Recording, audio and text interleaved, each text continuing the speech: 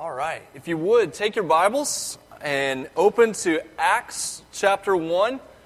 Like I said last week, hopefully your Bible will begin to automatically fall open to the book of Acts. We're going to begin studying Acts for several months now. If you have your phone or a tablet with you, be sure and open that so you've got God's Word right there in front of you as we go through the Scripture this morning, repeating a little bit of what the Scripture that we did last week, but also looking at some new ideas taken from the beginning of Acts chapter 1. A couple of things as we get started. In your worship guide, your bulletin on the back, there are some sermon notes that you can use just to follow along to have an idea of where we're going, the big picture of what we're looking at this morning, and then also some resources and some additional verses that you can look at as you might want to. Also, there is a very large, but appropriately large bookmark in your bulletin this morning that we want you to be able to take with you.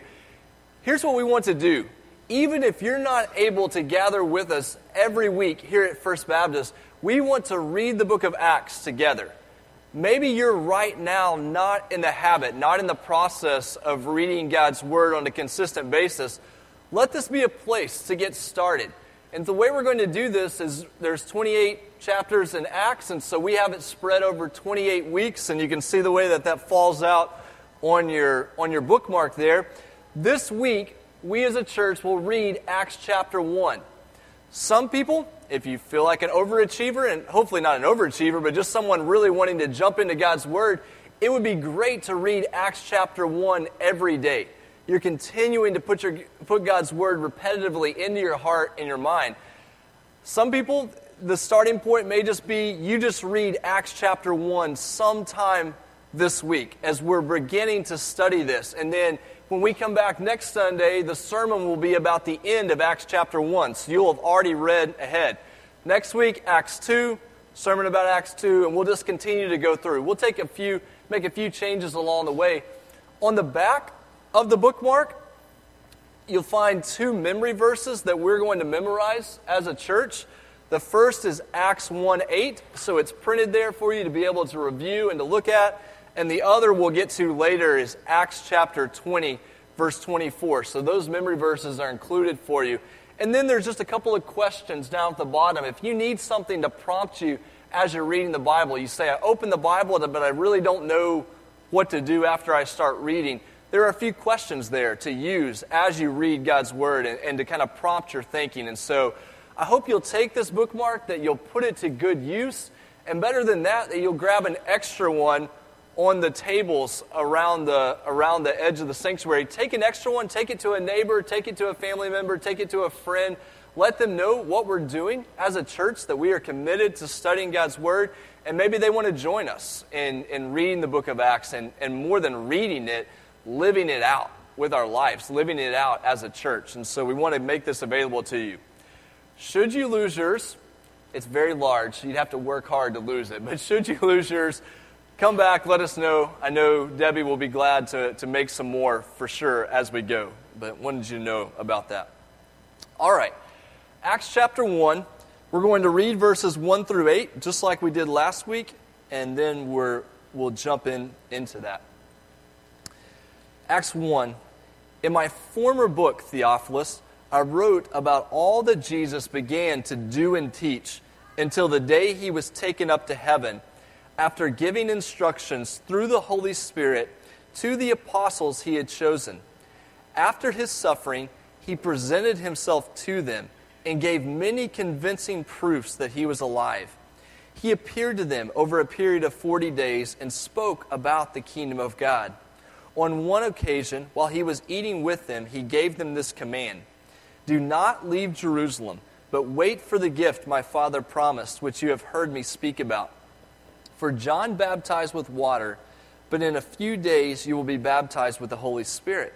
Verse 6, Then they gathered around him and asked him, Lord, are you at this time going to restore the kingdom to Israel? He said to them, It is not for you to know the times or dates the Father has set by his own authority, but you will receive power when the Holy Spirit comes on you, and you will be my witnesses in Jerusalem and in all Judea and Samaria and to the ends of the earth.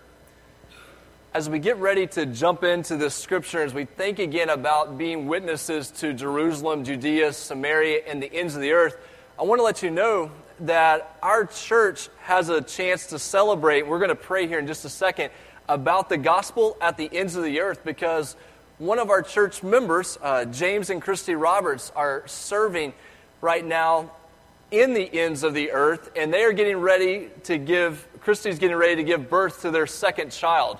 Tonight, we'll be there tomorrow morning, and so she's going to have a chance to welcome our newest missionary kid into the family there in Delhi.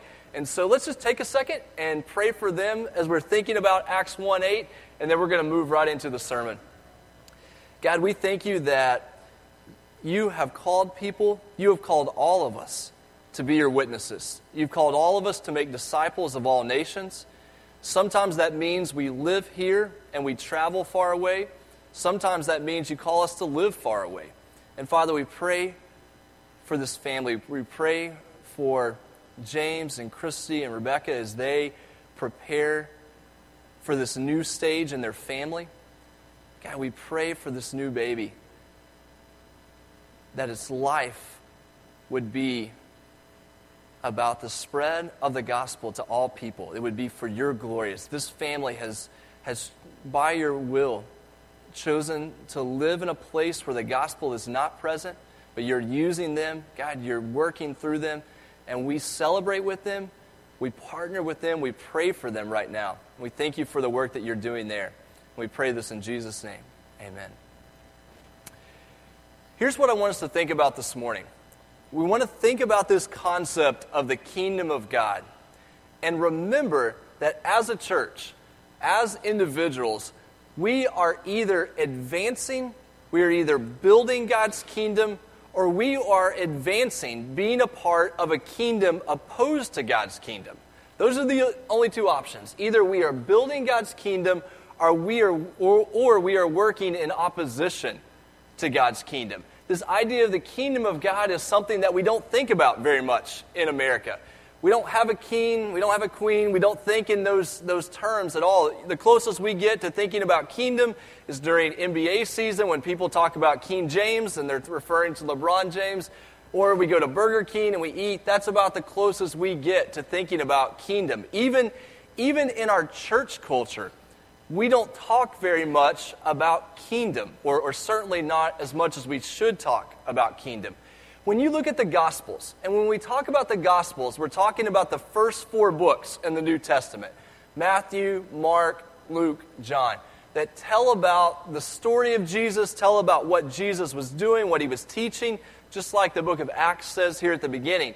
When you look at those first 4 books of the New Testament, the term church shows up 3 times.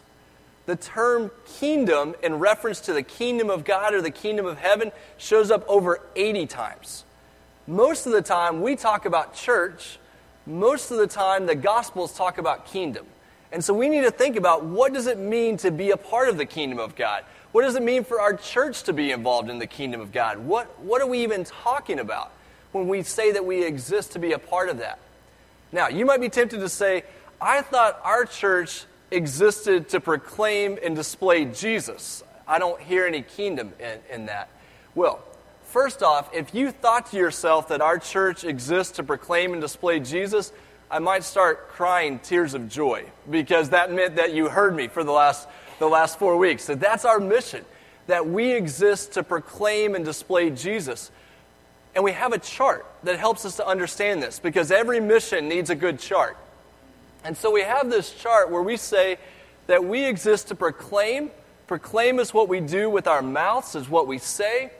Display is what we do with our lives.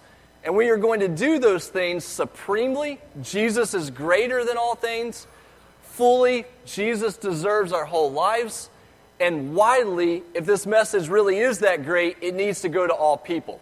And so we talk about we exist to proclaim and display Jesus. What does that have to do with kingdom of God? What does that have to do with kingdom language? Well, proclaim and display are purposefully kingdom language. When you talk about the word proclaim in the New Testament, proclaim is something that you do in public. It's an announcement that you make. It's a proclamation that you make about the King and about his kingdom. And so when we say that we proclaim something, we're talking about kingdom language. We're talking about our King and his kingdom. When we talk about displaying the kingdom, it just means that we show people what we're talking about.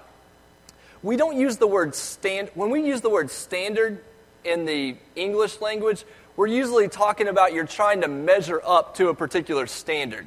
But the word standard in the English language can also refer to a banner or to a flag that represents a kingdom. Even today, there's the Royal Standard of Scotland or the Royal Standard of England. Kingdoms throughout history have had flags or pennants or banners that they would fly, and it was called the standard. It was meant to display what the kingdom stood for. And so when we say that we proclaim and display Jesus, we're proclaiming and displaying Jesus not as a weak spiritual teacher from centuries ago. We're proclaiming and displaying Jesus as King. And when we do that, we're saying we are going to be a part of building his kingdom. We're going to be a part of advancing his kingdom. We're going to live kingdom lives. And so when we talk about this mission, and we introduced this last week, there are 4 phrases that I kind of want us to think about. Here's the 4 phrases. This mission is Spirit-empowered. We don't do it on our own. It's action-oriented. We cannot fulfill God's mission by sitting in this place right here. It's good that we're here this morning, but this is not kingdom living in its fullness. So it's Spirit-empowered. It's action-oriented. It's outward expanding. Kingdoms by their very nature, and sometimes this has been a negative thing throughout history, but kingdoms by their nature are outward expanding. They're always looking to go new places, to bring new people under the rule of the King. And here's the 4th thing. Our mission that we have as a church has to be kingdom-minded. When we think about what does it mean to be a church, when we think about what does it mean to be a Christian, I hope after this morning you'll think about the word kingdom. If you start using the word kingdom when you refer to church, if you start using the word kingdom when you refer to your life as a Christian, we'll begin to kind of tap into what God's word teaches us about this concept. All right, let's see this in Acts. It's one thing for me to say this. It's another thing to see it in God's word. Look in Acts 1:3. So if you still have your phone open or you have your Bible open, look back in Acts chapter 1, verse 3. It says, after his suffering, so after Jesus' crucifixion and ultimately his resurrection, he presented himself to them and gave many convincing proofs that he was alive. He appeared to them over a period of 40 years. Now, just as a little bit of a side note, there are people that talk about the resurrection of Jesus was just a myth, or the resurrection of Jesus was just this apparition that people might have seen a vision of Jesus, but it wasn't really legitimate. Notice that it says he presented himself and gave many convincing proofs. And he appeared to them over a period of 40 days. And so there was the idea that Jesus appeared multiple times to people. This doesn't happen in visions. This doesn't happen in apparitions. He was appearing to them after his resurrection for a particular purpose. And it tells us right here what that purpose was. He appeared to them and spoke about the kingdom of God. So for 40 days, Jesus taught them about the kingdom of God. And we might see this and think, okay, so after Jesus' resurrection, he decided that there was something new that he needed to teach them. Well, that's not entirely the case. Jesus had been teaching them about the kingdom of God for 3 years. For his entire ministry, his ministry had been focused on the kingdom. So he taught them for 3 years about the kingdom of God. Then his crucifixion and his resurrection takes place. And then he has 40 days. And what does he do over those 40 days? He teaches them about the kingdom of God. And you might be thinking to yourself, man, they must have gotten bored hearing about the kingdom of God for 3 years. Then Jesus comes back, and all he can do is talk about the kingdom for 40 more years. When you hear the same stories over and over and over again, you might think they got bored. Except that explains our misunderstanding of the kingdom of God. There's never a time in our Christian life that we can say we're bored with the gospel. We're ready to move beyond the gospel. Give us something more. There's never a time in our Christian life that we can say we're bored with God's kingdom. I need something more.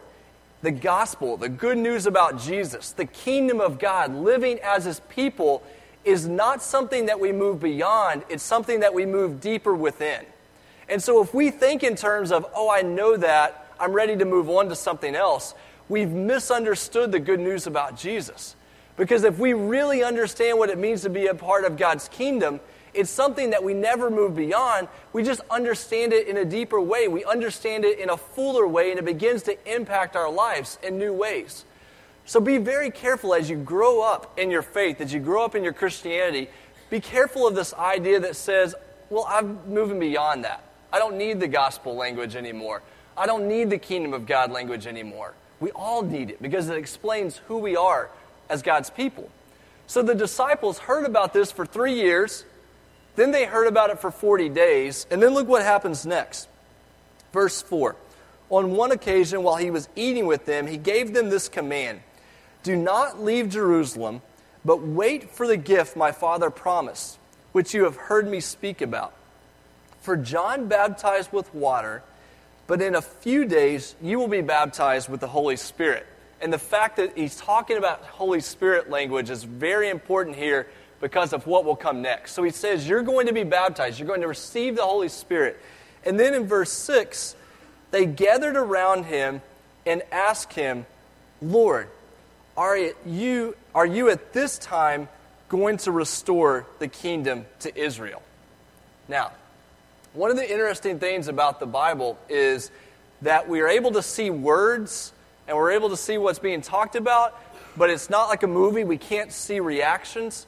And so we're not sure here, but sometimes I read this question and I'm thinking that when Jesus heard this question, He went, are you serious? We've talked about the kingdom of God for 3 years. And then I come back from the dead and we talk about the kingdom of God for 40 more days, and you ask a question like this.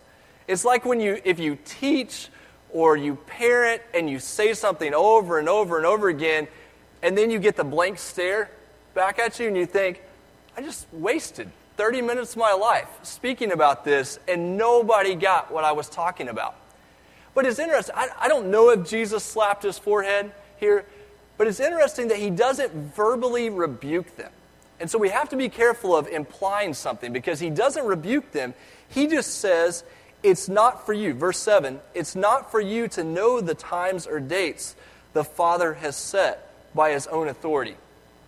You see, the disciples, they knew their Old Testament a lot better than we know the Old Testament. And they knew from the Old Testament, and this is very important, they knew from the Old Testament that there was a connection between the coming of the Spirit of God, the outpouring of the Spirit of God, and the kingdom being fulfilled. You go back to Isaiah. Really, you could read all of Isaiah, but if you want a verse in particular, you look at Isaiah 32:15, and there are these connections that happen throughout the Old Testament that when the Spirit is poured out, then the kingdom will be fulfilled. Then the kingdom will come. And so the disciples here, they heard, you're going to be baptized with the Holy Spirit, and they thought, we finally made it. We've made it to the end. And Jesus tells them, no, you haven't made it to the end. It's not, you don't need to know the times or dates. You don't know when things are going to be finalized. I'm just telling you that this is going to happen, and you're going to be involved in it. And here's the interesting thing about the book of Acts, and it's worth flipping over. Flip over to Acts chapter 28, or if you're in your phone, you can scroll really quickly. Acts 28 is the very last chapter in the book before you get to the letter to the Romans. When God's Spirit is at work, God's kingdom will grow. And when God's kingdom is growing, you know God's Spirit is at work. Look how the book of Acts ends. Acts 28, verse 30. For 2 whole years, Paul stayed there. He's talking about when he's in Rome. He stayed there in his own rented house and welcomed all who came to see him. Verse 31, he proclaimed the kingdom of God and taught about the Lord Jesus Christ with all boldness and without hindrance. The book of Acts begins with the kingdom of God, and it ends with the kingdom of God. Jesus is telling them, you're going to receive the Holy Spirit to be able to proclaim the kingdom of God, to be able to live as part of the kingdom of God. You get to the very end of the book of Acts, and what's Paul doing? He's talking about the kingdom of God. So there's something here that we need to latch onto. And there are three realities about the kingdom of God that I want us to see this morning. Here's the first one. It's already, not yet. When we think about God's kingdom, the first issue we need to talk about is this issue of timing, because it ties in directly to the disciples' questions. The disciples are asking, is this the time that you're going to restore the kingdom to Israel? Is this the time that everything is going to come to an end? They wanted to know, when is the kingdom of God going to happen? And that's a good question. If you're saying this kingdom of God is such a big deal, when's it going to happen? And the answer that seems to come out of the New Testament is that the kingdom of God is already happening, but we have not yet seen the fullness of it. So we already live, because of who Jesus is and because of what Jesus has done, we can already say that we're living as part of the kingdom of God, but we have not yet seen its fulfillment. One caution here from the beginning, if you are very interested in end times prophecies and end times ideas, be careful that interest in end times prophecies and end times material doesn't distract you from living a part of God's kingdom right now. Sometimes people get so obsessed with dates and timing and end times ideas that they forget that we're not given those dates. We're not given those times. What we are given is Acts 1:8. You're going to receive the Spirit. You're going to be my witnesses. Therefore, get about the work.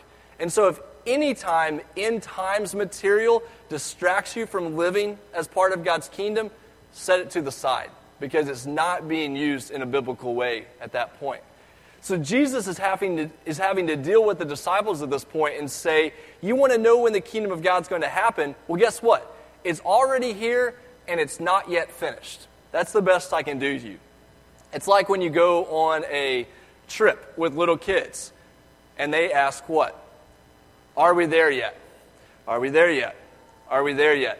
My parents came to visit, and my brother, just younger, they came, and he brought his two kids, and they came this weekend. We've figured out with our kids, we can't tell them when the grandparents are coming. Because if you tell them that the grandparents are coming, Amanda's life spirals out of control for all of those weeks. Are they here yet? When are they going to come? Are they here yet? When are they going to come? They just can't process time. In little kid world, it's either now or the next moment. That's all the timing they understand. These disciples heard the Holy Spirit's going to come, and all they could think is, are we there yet? Are we there yet? Is the kingdom final? And Jesus says, you're not going to know that. You're already living as part of the kingdom. Matthew chapter 4, when Jesus starts his ministry, he says, repent, for the kingdom of God is at hand, or the kingdom of God is near. It's right now. It's happening before you. Matthew 6, verses 9 through 10, you may recognize, comes from the Lord's Prayer. Our Father, and then I want to say who art in heaven, just because memory kind of comes back, but our Father in heaven, hallowed be your name, your kingdom come, your will be done on earth as it is in heaven. And so when we think about this idea of living as part of God's kingdom, we have to watch out for two errors. God's kingdom does not equal church, okay? God's kingdom, we don't put God's kingdom of God equals church. That's an error that creeps up sometimes in the church as we read the Bible, but those things are not equated. God has given us the church. He's created us as the church to advance his kingdom, to live as part of his kingdom, but kingdom of God does not equal church. The church is created to advance the kingdom, to proclaim the kingdom, to display the kingdom, and that's what we do. Here's the other error. kingdom of God does not equal heaven. Sometimes we hear kingdom of God and we think that's entirely future. When we die, then we'll be a part of the kingdom of God. But kingdom of God does not just equal something future. It's already and it's not yet. One little aside that's not in your notes, but we need to say it, and I want to say it in the most sensitive but straightforward way I can. Biblically, kingdom of God does not equal United States of America. And we need to hear this on Memorial Day because this is very important that we can get this mixed up. That is not me being unpatriotic. I hope it's me being more patriotic and saying we have to be careful of this equation because sometimes in the media, sometimes in certain material, kingdom of God, what God is doing in bringing all people, all nations under His rule, can then be put up as, well, that equals the United States of America. It's not the way it works. It's not the way that God's kingdom works. God desires for His people in the United States of America to be active in His kingdom. And often, that may mean military service. That may mean political service. That may mean doing what God has called you to do, but we don't want to make the mistake of kingdom of God automatically equals or is the same as the United States of America. God's kingdom is what God is doing and bringing all people, all things under His rule. And that goes outside of our country. That goes outside even of our lifetimes of what God is doing and bringing all people there. And so God's kingdom is already not yet. Which means that in our lives right now, our responsibility is to do what the Lord's Prayer says and to see God's will done on earth as it is in heaven. Here's something we want to keep in mind. The one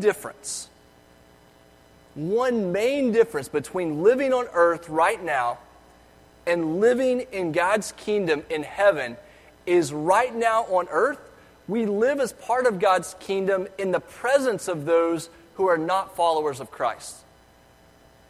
When we are no longer on earth, when we are in heaven with God, we will no longer have the opportunity to live as part of His kingdom in the presence of those who are not following Him, who are not worshiping Him because they will not be present there. And so when we think about our lives right here, when we think about our church right here, we can't go and hide. We can't say we're going to withdraw and do our own thing because this is the one time that we will have a chance to do God's will in the presence of those who don't worship Him. This is the one time that we will have a chance to say to someone, this is what it looks like to be a part of the kingdom of God. And if we do that in hiding, if we do that in secret, we've given up the one opportunity that we have to build God's kingdom here on earth as it is in heaven. So what's the timing of God's kingdom? It's already present, but we've not yet seen its fulfillment. Here's the second thing. When we talk about the kingdom of God, it's one of only two options.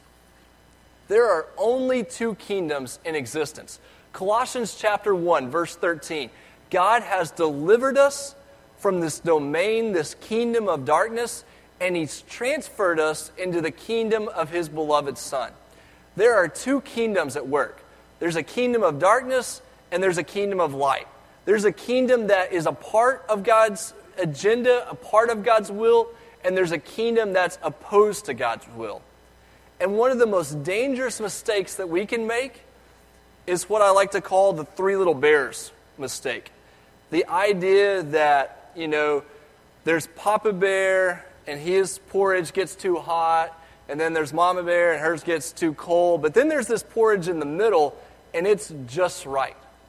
And sometimes we make the mistake of creating a third kingdom. You might say, I'm not really obsessed with the church thing.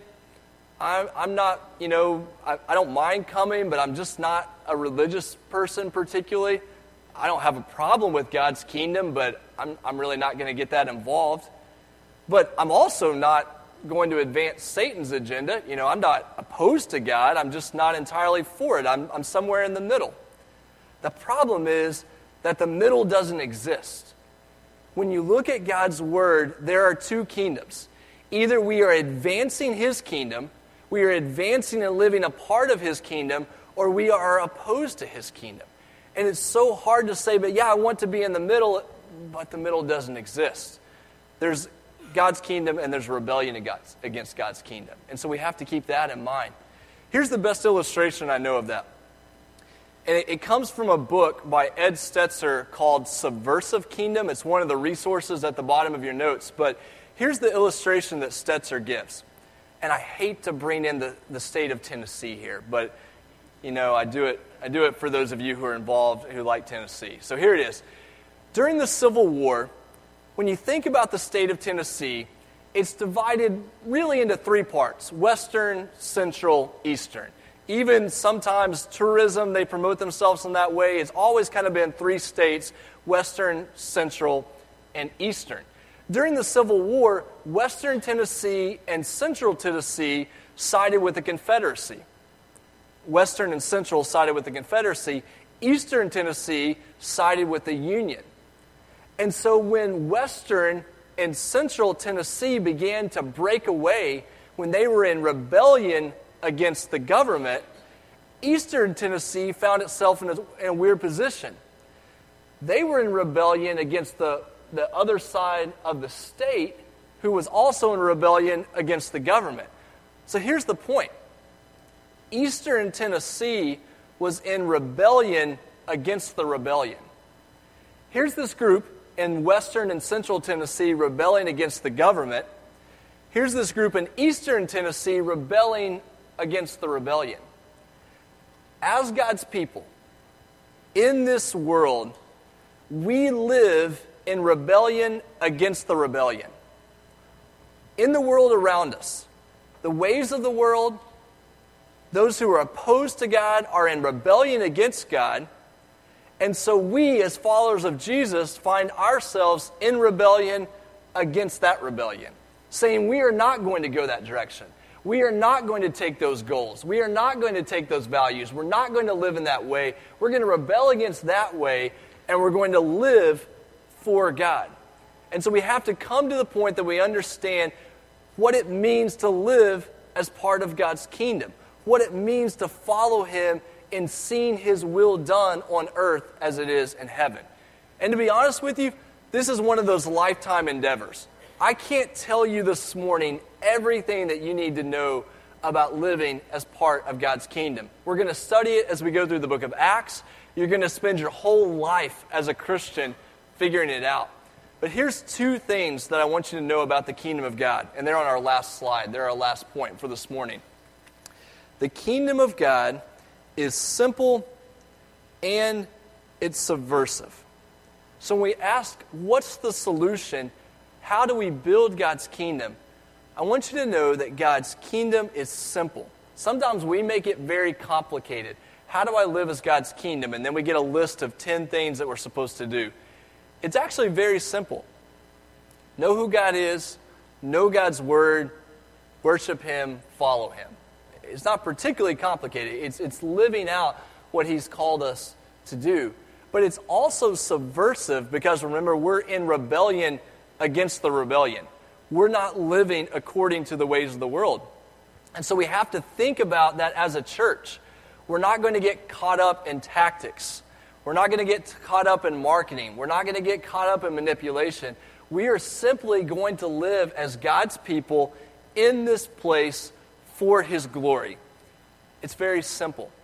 And sometimes people in my generation, particularly, can complicate the simple. We can take something that's simple and we can make it more difficult or more complex than it really should be.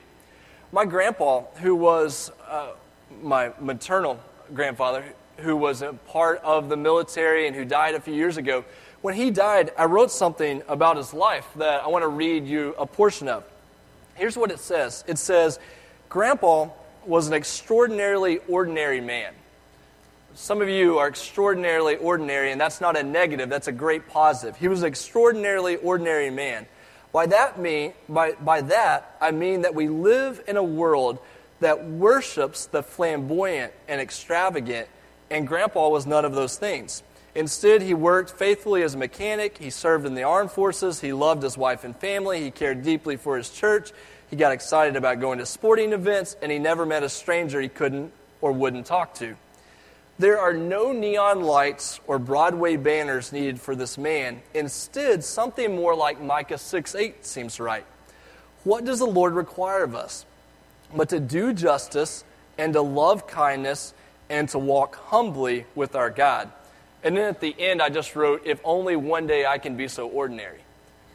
Sometimes we get in this mindset, if we're really going to live as a part of the kingdom of God, it has to be complicated, it has to require all these different things, and yet it's quite simple.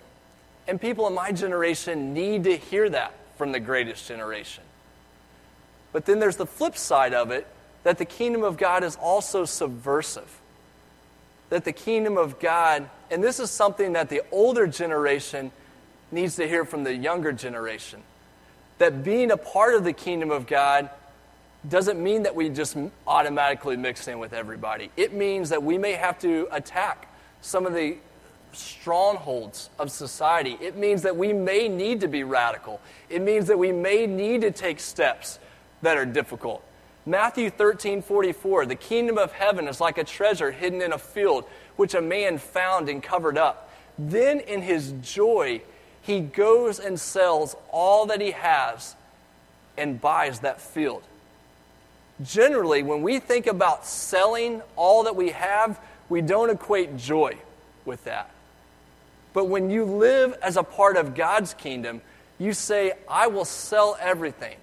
I will give up everything. I will do something that makes no sense to the world around me because I know that God's kingdom is worth it. And somehow, older generation simple, younger generation subversive, we have to be able to hold those two realities together as we think about what it means to be a part of the kingdom of God. And so as a church, we will exist to proclaim and display Jesus because we are going to be a part of building God's kingdom here on earth as it is in heaven. Which means, and this is where it can get very difficult, our reputation as a church, our size as a church, our worldly success as a church is not as important as advancing the kingdom of God. There might be a situation in which our size, our numbers, our popularity, our worldly success might take a hit because we need to do something to advance the kingdom of God. And so we're saying we will put that above what others might think of us, what people might think of as a successful church. There's a song that came out a couple of years ago that kind of exemplifies what it means to be a part of God's kingdom, what it means to build God's kingdom. Here in a few minutes, we're going to sing this song together as our confession to the Lord that we want to see His kingdom come here on earth as it is in heaven. I have some of the lyrics on the screen for you. This is a song called Build Your Kingdom Here by Wren Collective Experiment. I may not have them. Maybe they're not on the screen, but let me read them to you. It says, we seek your kingdom first. We hunger and we thirst. Refuse to waste our lives, for you're our joy and prize. To see the captive hearts released, the hurt, the sick, the poor at peace, we lay down our lives for heaven's cause. And then it says, we are your church. We pray, revive this earth. And then when it goes into the chorus, it says, build your kingdom here. Let the darkness fear. Show your mighty hand. Heal our streets and land. Set your church on fire. Win this nation back. Change the atmosphere. Build your kingdom here, we pray. That's our prayer. That the realities of God's kingdom would come to bear on our lives individually and would come to bear on this church. And I pray that that is your prayer as well. And as we sing these words in a few minutes, it will be your confession to the Lord. I will worship Jesus as King, and I will be involved in a church that proclaims and displays Jesus to all people. I'm going to pray for us. After I pray, if you need someone to pray with you, James and I, we stand here at the front, And we would love to pray with you about God's kingdom at work in your life, in your family. And we're also going to sing this song as our confession as a church of what it means to be a part of God's kingdom. Let's pray.